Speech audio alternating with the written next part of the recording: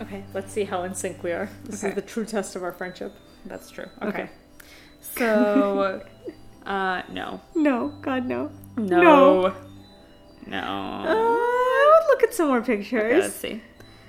He likes sundresses. Sundress advocate. He likes daddy issues. I'm a psychologist. Let's hang in my mom's basement and see what happens. Jesus. I'm gonna say no to this guy. Fine, but you're missing out.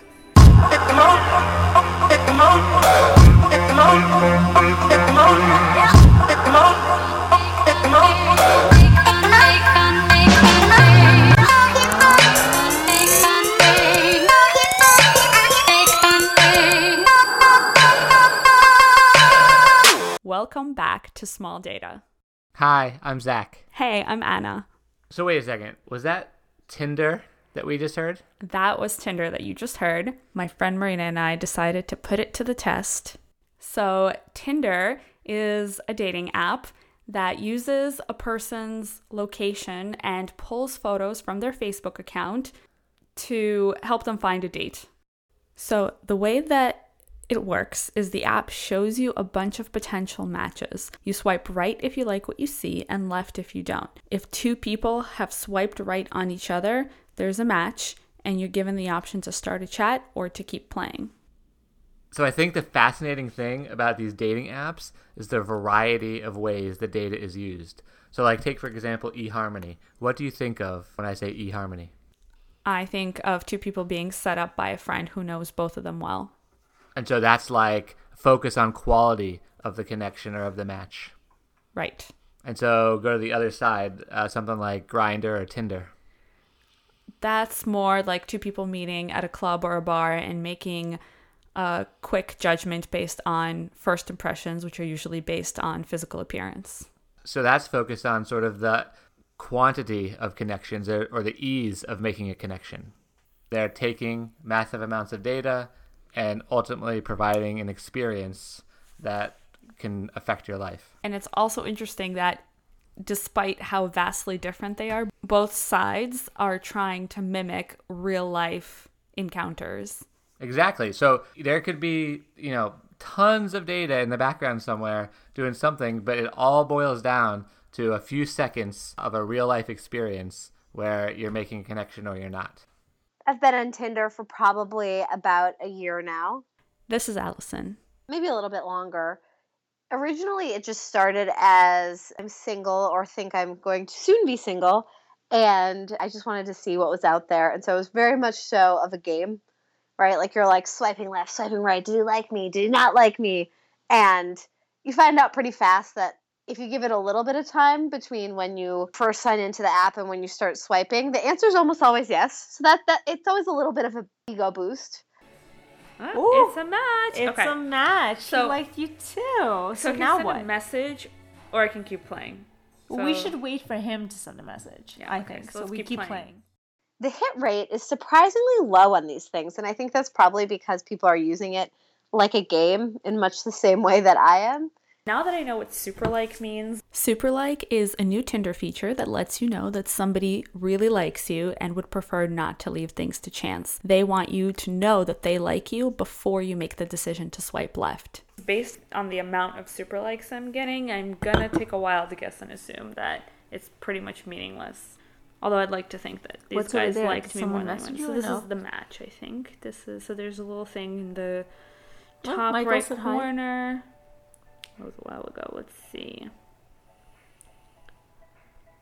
Super liked you. Okay, so this is a match now, but... So he saw that you liked him back, and then he super liked you. Yeah. But hasn't sent a message. No. What are you supposed to do with that? Absolutely nothing. I would say maybe only 20% ever reach out. And if you reach out to them, maybe 30% get back to you. So, it's just a pretty brutal game of reaching out and not hearing anything back. So what I think we're finding is that a lot of guys are swiping right on people, on you, and not just me. I'm sure this is But meanwhile, because think about it, we've only swiped right on a couple of guys, and it's been a match with almost every single one of them. Well, so two of the guys I swiped right on were people who super liked me, so that was an automatic match, and this was one guy who did not super like me, but we happened to be a match. So I just feel like we're being a lot more selective than they are. And meanwhile, we keep getting matches. That's true. I've also had some like really funny stories from Tinder. So like one example recently was I matched with this guy and the conversation started out really interesting. He was talking about how, I was just like, hey, how are you tonight? And he was talking about, oh, I'm going to go rob a bank. And then we just played out this sort of interesting skit through the app of like, okay, so you rob a bank. I can be your partner in crime, like what's my cut of the deal? And we're negotiating on, do I get 50% or 40% and what my responsibilities are. It was just like a cute little skit. And this went on for, I don't know, maybe 20 minutes of texting. And then, I finally said, so like, shall we meet for coffee or drinks in person to hash out the details of this heist? And he just disappeared and never talked to me again. So I think it's kind of interesting because it's like clearly he's investing some degree of time to have this conversation. But when it came to actually meeting in person, which from my perspective is the objective of these applications, he just sort of ghosted me out. The morning after my Tinder experiment with Marina, I woke up to a message from a guy I'd matched with the night before. Single white male looking for experienced getaway driver for heist. Must love dogs. I responded asking what sort of heist we'll be going on and never heard back. I go into it exclusively when I'm drunk and bored.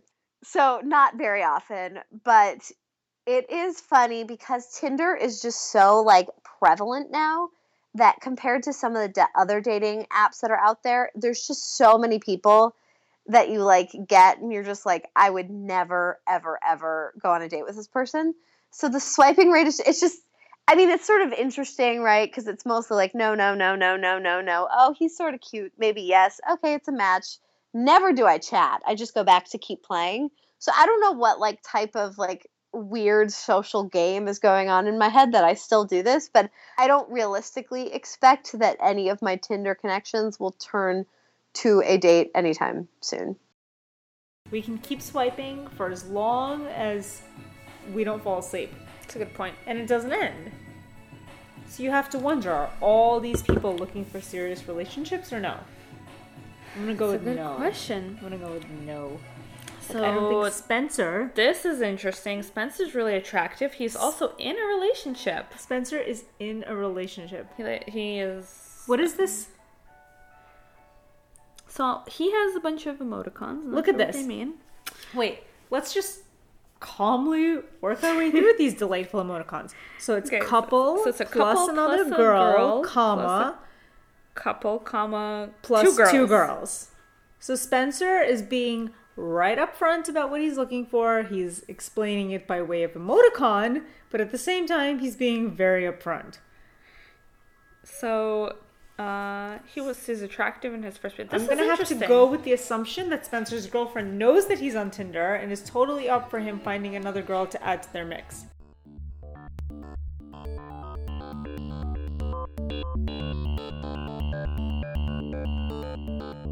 Match, eHarmony, Tinder, Hinge, OkCupid, Plenty of Fish. I think that's about everything. So I probably literally tried every single dating application out there. This is Mike. I joined eHarmony about 6 years ago, I'd say. Maybe 7 years ago now. eHarmony commercials talked about how they had a way of matching up more towards like finding good matches for relationships. It takes so long to do your profile. I remember sitting there and just going through on my computer and watching these things load and answering all these questions. And it took me about 3 hours to actually set up my profile. And that's sitting there consistently answering questions and filling it out. This was not like stopping or taking breaks. It was like 3 solid hours of straight answering questions. And that to me just kind of, it was one of those things where I was like, okay, so if someone's willing to sit here for 3 hours and answer all these questions just to fill out their profile, then at least they're leaning more towards a serious relationship as opposed to just kind of hooking up. Kind of like Fred here, who likes to lift at the gym, play basketball, hang out with friends, road trips, movies, and going eating. out to eat. Can I just say that none of his like activities Sound interesting or sound like something that you would do with a girlfriend? They all sound like things you would do with friends. I wish there was a feature on Tinder to just specify if you're looking for a hookup or if you're looking for a serious thing.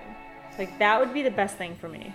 Notice that as we, swipe through a bunch of these guys, a lot of them are younger. I can only assume that a lot of them are looking for kind of casual things, whereas I would be looking for a serious thing, and I would hate to waste my time on all these people that don't feel the same way. You know what I mean? Basically, whatever their algorithm was, it was geared solely for relationships. So they could pick one person and another person, and judging from their personality profiles and what their interests are, that they could kind of measure a way that they could pair you up with someone. And then there was only one girl out of the entire 6 or 7 years that I ended up having a real relationship with from eHarmony. And that relationship lasted about 3.5 years. The interesting thing about when eHarmony set me up with this particular girl was the first night that we actually went out.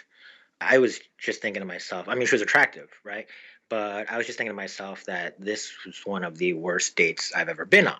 It's not that I don't think that the sites can't match you up with, say, the love of your life, but I can't say also that they definitely can. I don't care what algorithm you're using, you can't measure chemistry. I have gotten more involved in some other apps. So a new one is Bumble that's sort of blowing up.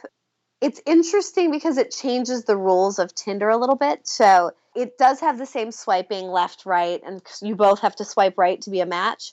But unlike Tinder, where either person can initiate the connection, on Bumble, the woman has to initiate the connection. By initiate the connection, I mean like send a message first. And she has 24 hours to do it, or else the connection disappears. So it's sort of interesting, even just the way that I myself engage with this app, given the rules that are there. So it's like, I go through and do my first cut swipe, right? And I say like, yes, no, yes, no, yes. And the yeses then go into this like pot, right? Where they each have 24 hours from the time the match is made for me to say something. And I never ever reach out right away. I wait until I get a prompt from the app about 2 hours before the match is set to expire.